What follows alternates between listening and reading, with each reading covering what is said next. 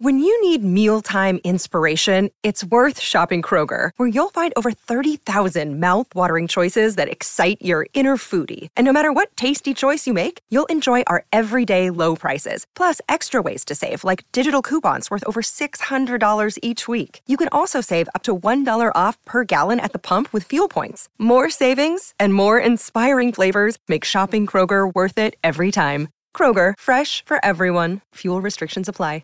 Boombox.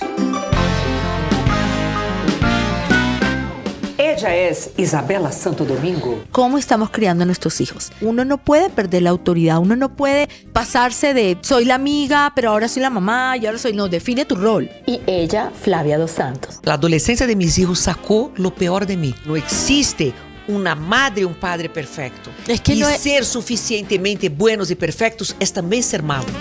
Flavia es una persona súper estable, casada hace 30 años. Yo nací montada en un tacón y Isabela está queriendo convencerme a andarme solo de tenis.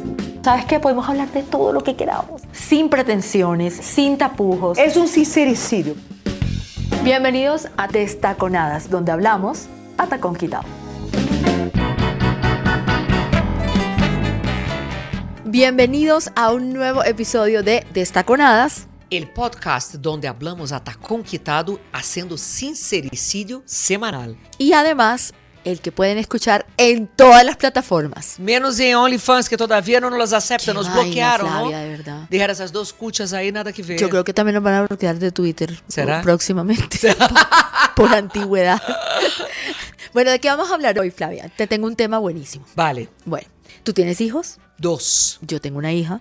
2, no 3, porque marido se torna hijo, ¿no? Qué horror. Exacto, o sea que tú tienes 3. Además, hablemos un día sobre eso. Sí. ¿En qué momento la pareja se torna hijo? Me encanta. Y sabes que también me encantaría que empezáramos a tomar muy en cuenta los comentarios que nos hacen en nuestras redes sociales. Sí, muchísimas gracias a todos quienes nos escuchan semana tras semana y les prometemos que vamos a seguir tocando todos los temas y todos los que nos han sugerido los vamos a tomar en cuenta. Sí, señora. Bueno, el tema que tengo para hoy es un tema muy interesante y creo que vale la pena que lo exploremos, lo analicemos y lo compartamos. Y es cómo estamos criando a nuestros hijos. Pasamos de criar a que nos criaran, pues, con correa, a criar con pinza, con pincita. Yo creo que ni estamos criando.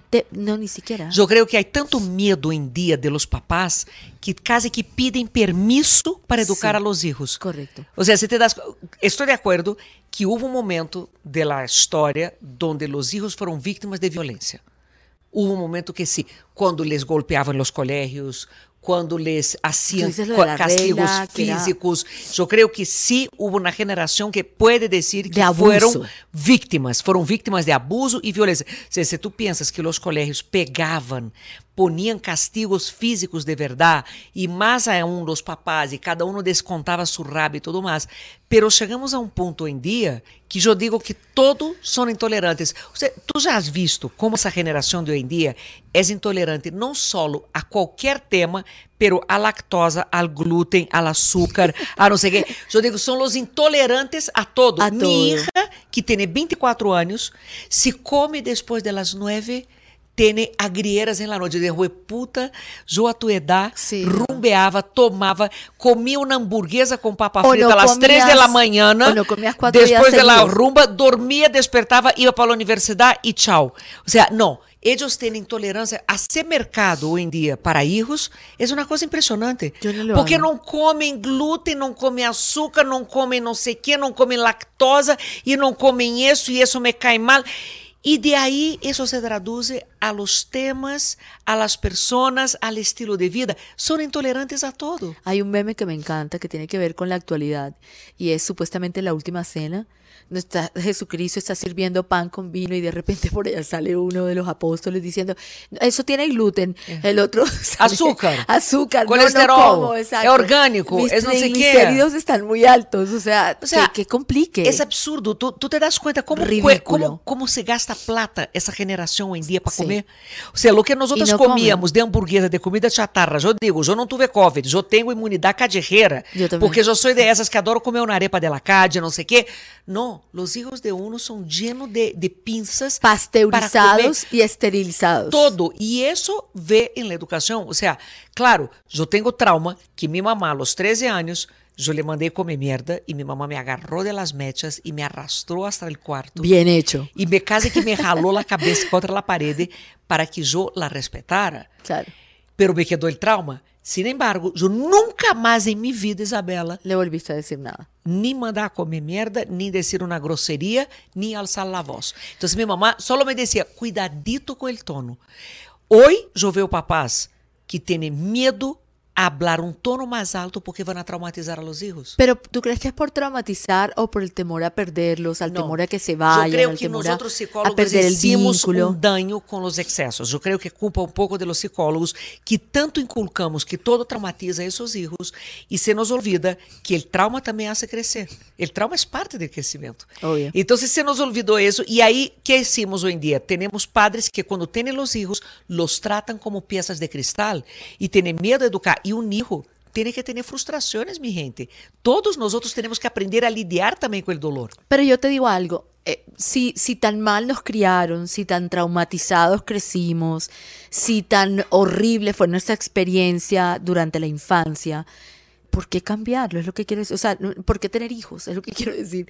Si fue tan grave y siempre los padres hablan de lo mismo. Siempre es el mismo rollo, año tras año. No sé, yo ya tengo 50 años. Es que los padres y tienen un papel importante. Yo lo sé, pero siempre, toda la vida he escuchado lo mismo. Las niñas, adolescentes tienen problemas con sus madres. Ya, eso es típico, normal. Si tú sabes que eso es lo que va a pasar, tú tienes la opción, la elección. Yo quiero tener hijos, no quiero tener hijos, yo quiero pasar por todo eso. Yo siento que los papás sufrimos mucho. Y hay otra cosa, y es, nosotros no salimos tan mal. Yo no sé cómo te criaron a ti, pero yo te puedo apostar que no es como están criando a los niños ahora. Yo te puedo apostar que a ti te jalaron el pelo. A mí, por ejemplo, con la chancleta voladora nunca faltó en mi casa. Sí. Mi mamá tenía un sistema de tortura casero que era, ¿tú sabes lo que comen las gallinas y Sí. los pollos? Como maíz Sí. y millo se llama. Ok, lo desmenuzaban, esos son como unos arbusticos duros, tiesos, los ponía en una esquina, ese pocotón de granitos y te Para arrodillaba en la arrodillar. esquina. Qué locura, ¿no? Y yo duraba ahí horas y horas y horas castigada.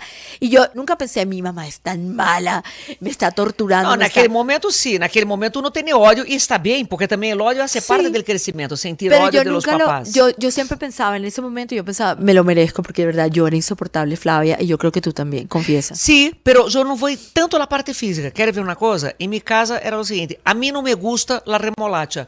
Pailas, es lo que hay. Te la comes. Si no exacto. quieres, pasas hambre. O sea, nunca hubo en mi casa, oh, a la niña no le gusta remolacha, tenemos No. que fabricar una O comida. ahora ya no es ni siquiera vegetariana, ahora se pasó a vegana. Vegana, O, exato. o sea, es todos los días algo diferente. Exato. Então, não havia em minha casa espaço para isso. Se não te gusta, não comes. É muito sencillo. Ah, me dá plata, então que vai comer na casa. Não, la No. plata tu la ganas. La comida, ahí la casa hay comida. La comida está na casa e la plata tu la ganas. Listo. Eu que te digo, Isabela, todos nós outros, e eu escuto isso, sempre temos ou a mamá que não deu o suficiente, ou que deu demasiado, ou que golpeou muito, ou que golpeou pouco, ou que isso. Ou seja, é uma relação que nunca se vai sanar, No. en el sentido que nunca vai ser perfecta. Correcto. Pero se os papás se la passam, a criança, angustiados e ansiosos, que não vão saber criar, vão causar um dano grande. Eu sou contra o castigo físico. Eu creio que termina que a pessoa descarga as frustrações de ella sem dar-se conta e usa o outro como objeto de Pero violência también para hay isso. niños y hay hijos que son insoportables. No, y yo pero no estoy diciendo hay que se maneras lo de educar, merezcan. hay Correcto. maneras de educar. Obviamente. Pero yo no estoy en contra de un castigo, si se merece. castigo Yo es no estoy. necesario. Exacto, es necesario porque hay que corregir a los hijos, no hay que dejarlos libres. La vida lo corrige. Van para la cárcel. Exacto. Te sancionan el trabajo. Aparte que uno no cría para uno, Flavia, uno cría Cría para para el la mundo, sociedad, exacto. uno cría para que aprendan a convivir con los demás seres humanos. Sí. Y si tú estás criando una persona que no se adapta, por ejemplo, te voy a dar un ejemplo, que no come nada, hoy día lo que tú acabas de decir, no come absolutamente nada. Conozco personas que comen, solamente como queso, o solamente quiero comer pan, o solamente, pero prueba este espárrago. No, se les cae el pelo, lloran, se desbaratan por cualquier cosa. No sé, creo que no están preparados de verdad. Y encima de todo con todo el tema de las redes sociales, de que viven a punta de likes. Y si no te dan like, eres capaz de llorar todo el día, te frustras, o sea, que el profesor y la enseñanza de vida es TikTok hoy en día, ¿te das cuenta? Sí. Que esa generación cree en TikTok y no cree en uno. Exacto. No quiere saber. Otro día con mi hijo pasó eso cuando estaba aquí de vacaciones. Digo, no deja que yo vaya a buscar en TikTok porque lo que estás diciendo no es verdad. Digo, perdón, tú vas a buscar en TikTok una información que yo te estoy dando y me estás diciendo que no es verdad, yo que estudié. ¿Sabe? Entonces está muy dañada la cosa. ¿Pero por qué? Culpa de los psicólogos, que se nos fue la mano en el exceso de trauma. Se nos olvida que no existe una madre y un padre perfecto. Es que y ser suficientemente buenos y perfectos es también ser malos. Flavia, hay otra cosa, hay un elemento de compasión que creo que está faltando ahí, y es porque los niños no vienen con un manual debajo del brazo. No. Nadie sabe de verdad lo que está haciendo cuando está criando. Nada. Tú no sabes la composición genética entre tu marido, es diferente a la mía con el padre de mi hija completamente. Tú no sabes lo que te va a salir. No tienes la menor idea. Pero yo pienso que los parámetros se deberían respetar. Porque, por ejemplo, ese cuento de yo soy la mejor amiga de mi hija o mi mamá es mi mejor amiga, eso es el error más grande que uno puede cometer, porque lo que no se puede perder nunca en esa relación de madre e hija o hijo es la autoridad. El rol. Tú tienes un rol, tú decidiste tener un hijo, tú tienes una función de educar a tu hijo. Ahora también te voy a contar el otro lado de la moneda. Sí. A mí me pasó con mi mamá, por ejemplo, que decidió contarme su parte sexual y aventuras amorosas. Y yo dije a ella, perdón, ¿tú no tienes una amiga? Ella me dijo, pero tú eres mi hija. No. Y tú eres sexóloga. Yo, pero yo no quiero ser tu hija. No. Pero es harto, porque ahí llega un momento también que los roles se invierten. Y yo tuve que entender que ella se sentía incómoda en esa edad de compartir con sus amigas que de pronto están lidiando con la falta de sexo con la pareja, con la resequedad vaginal, y ella quisiera compartir conmigo algo de su sexualidad y yo no quiero. Pero Flavia, tú eres sexóloga, o Por sea, eso, en casa mira, de herrero, cuchillo de palo. Llevé el tema para mi análisis. Pasé un largo tiempo trabajando eso. ¿Serio? Para poder sentar y escuchar a mi mamá, no de la posición de hija, pero de la posición de una mujer escuchando a otra mujer.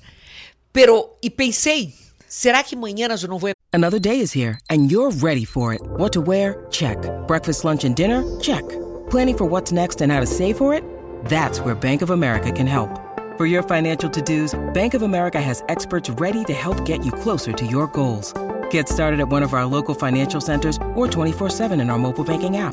Find a location near you at bankofamerica.com/talktous. What would you like the power to do? Mobile banking requires downloading the app and is only available for select devices. Message and data rates may apply. Bank of America N.A., member FDIC. Pedir eso a mi hija también. ¿Será que tú no vas a pasar por eso con tu mamá? Pero yo creo que la relación que se gesta entre madre e hija puede ser igual de linda y puede ser de confianza, de sinceridad, de todo. Cuando tú ya le dices a tu hija, es que tú eres mi amiga, no funciona. No funciona. No. Tú tienes que pasar de ser la madre de tu hija y esperar con el paso de los años, esa relación se invierte y se convierte en que los hijos son los padres de los padres. Es así. Entonces, sí, ¿no? hay que Sí, eso no. es lo natural, es lo que Sí, quiero. no, porque mira una cosa, digamos que los hijos son padres de los padres. Yo puedo llegar a mis hijos y obligarlos a ir al médico a hacer el control odontológico. Pero yo no puedo agarrar a mi madre, una mujer adulta, y obligarla a ir al médico. Yo Espera puedo pelear, que tenga 90 yo y puedo- necesite no, yo de ti para que la lleves Pero, en Isabela, la hay un silla de límite. ruedas. Hay un límite. O sea, con los hijos tú sí, tú los metes ahí al lado tuyo, tú abres la puerta del médico, doctor, aquí estoy. Pero con los padres, por más que tú pelees y todo, hay un límite. Tú no te conviertes en los papás de ellos. No te conviertes porque en los son papás, adultos también. pero sí al mismo tiempo hay algo importante, es que las personas mayores, te lo digo porque ya lo estoy viendo un poco con mi madre, ya se vuelven un poco más desvalidos, dependen más de ti.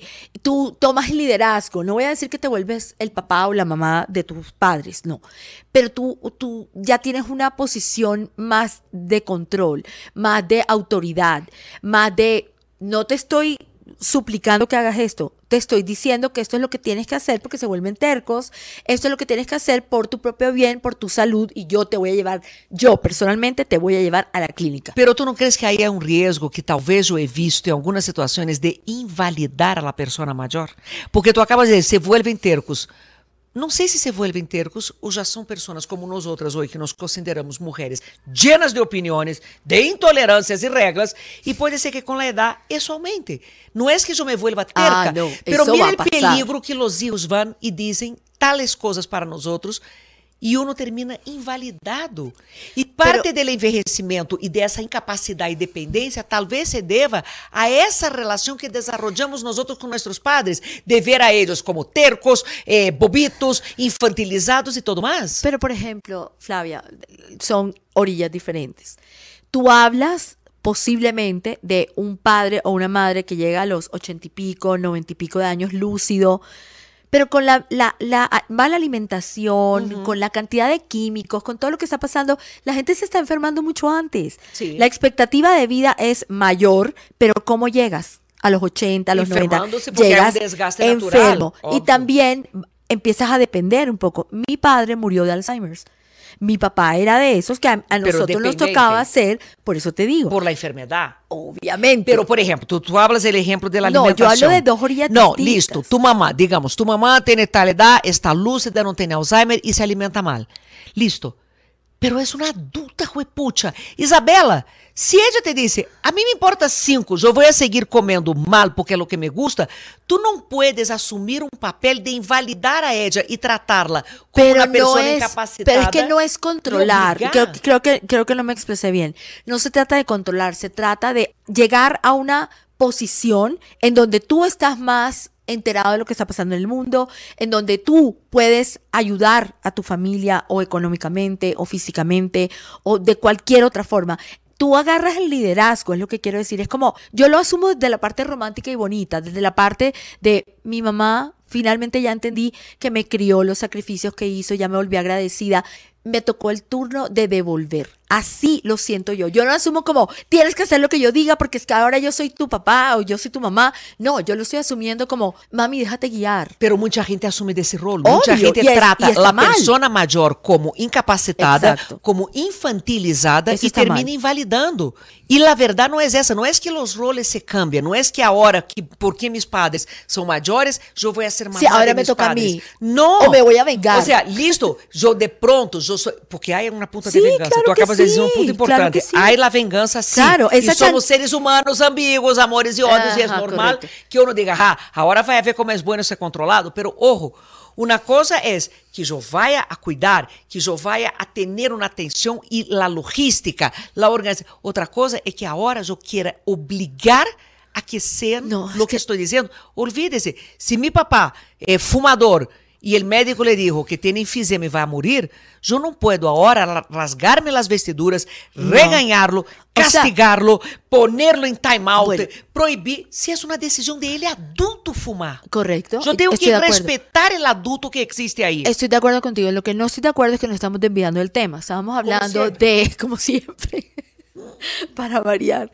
Estábamos hablando de cómo estábamos criando a nuestros hijos y tocamos un punto. Fuimos para los padres. Y tocamos un punto importante y es, uno no puede ser amigo de sus hijos. Yo sé que suena horrible, yo sé que mucha gente va a estar en desacuerdo, ya verás los comentarios que nos van a mandar. No, pero ¿cómo así? Si es que el mundo cambió y hoy día no. La industria de Hollywood creó esa fantasía de que somos amigos de los hijos. Ay, yo quiero tener un hijo para ser amigo. Ahí todo el mundo le parece súper romántico porque viene con música de fondo, viene con un paisaje lindo, con sol, etc. Disney, es mentira. Otra vez. Hay un rol y el rol es de criar y crear muchas veces duele, es harto, es sucio, es feo, pero es el rol que yo escogí. Yo tuve un hijo, yo tengo una responsabilidad con ese hijo. No, y además, de ser buena y mala también. No, exacto. Yo tengo que ser siempre, mala, porque el mundo es malo también. Y si tienes la ventaja de que lo estás criando con una pareja, que no es mi caso porque yo soy mamá soltera, ustedes tienen la suerte de poder jugar policía bueno y policía malo. Pero eso no pasa, ¿sabes? Yo en mi caso, particular, para mí fue muy difícil criar y toda la adolescencia de Daniela fue una cosa terrible para mí. Porque yo era la buena y la mala, la que premiaba y la que castigaba, todo al mismo tiempo.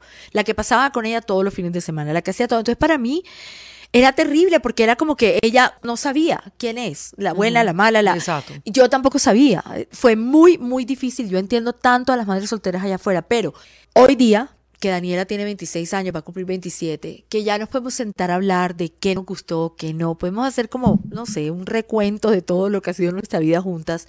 Y a pesar de todos los problemas que hemos tenido, la conclusión es esa, es que uno no puede perder la autoridad, uno no puede pasarse de soy la amiga, pero ahora soy la mamá, y ahora soy... No, define tu rol. Y tu rol es uno, mamá. Tu rol es recibir esa demanda, acoger, dar lo que tienes que dar, pero também mantenerte firme en los valores que quieres que ese hijo aprenda.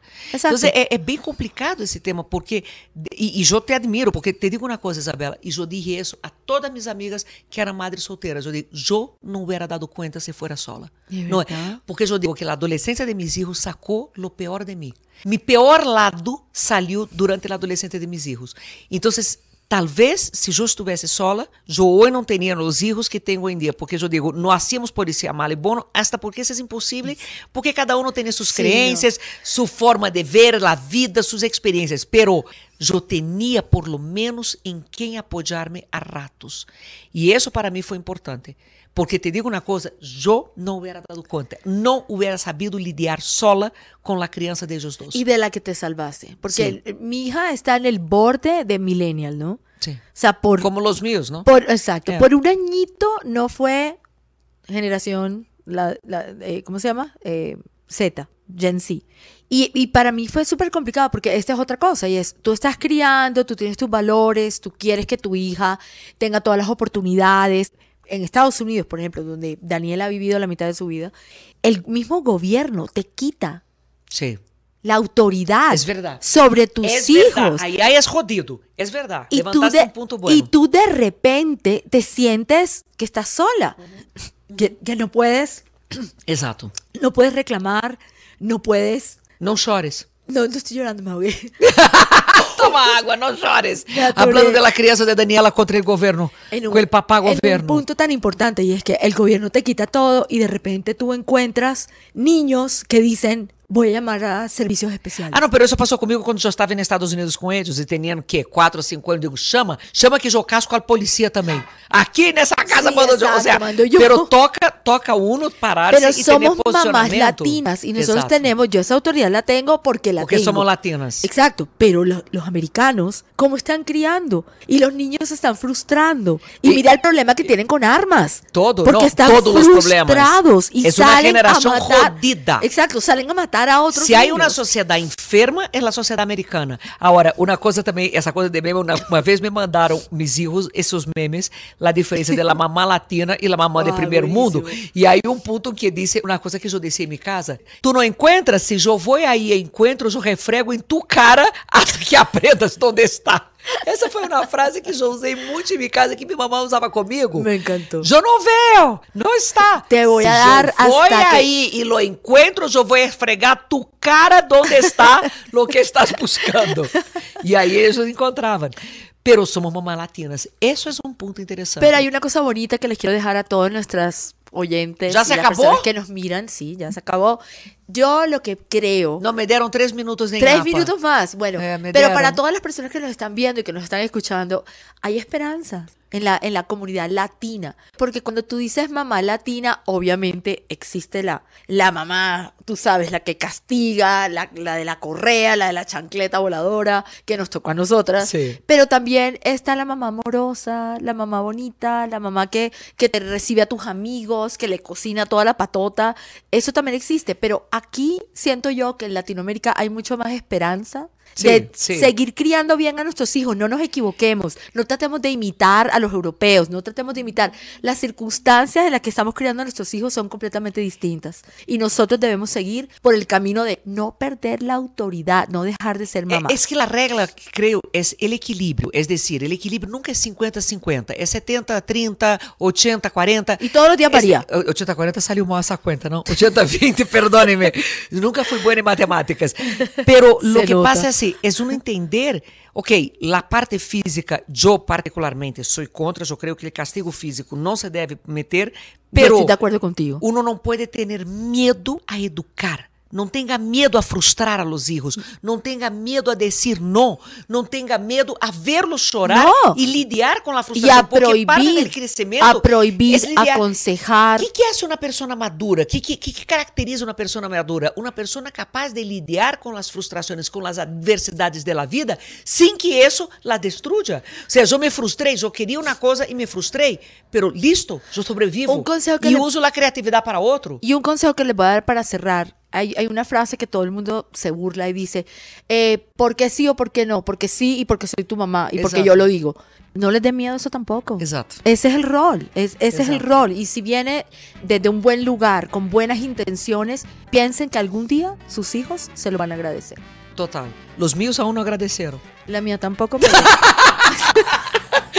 Pero no pierdo la esperanza. Semana logramos un milagro, no que agradezcan. Yo lo único que pido es traten muy bien a sus hijos porque acuérdense, ellos son los que van a escoger su ancianato. No, en mi caso son los que me van a traer el vino, porque yo cuento con ellos para comprar el vino y mantener la mamá borracha. Bueno, esto fue Destaconadas, donde siempre hablamos a tacón quitado. Todos los jueves estrenamos un nuevo episodio que no se pueden perder. Estamos en todos los lados, hasta en el inodoro. ¡Chao! Chao, hasta la próxima.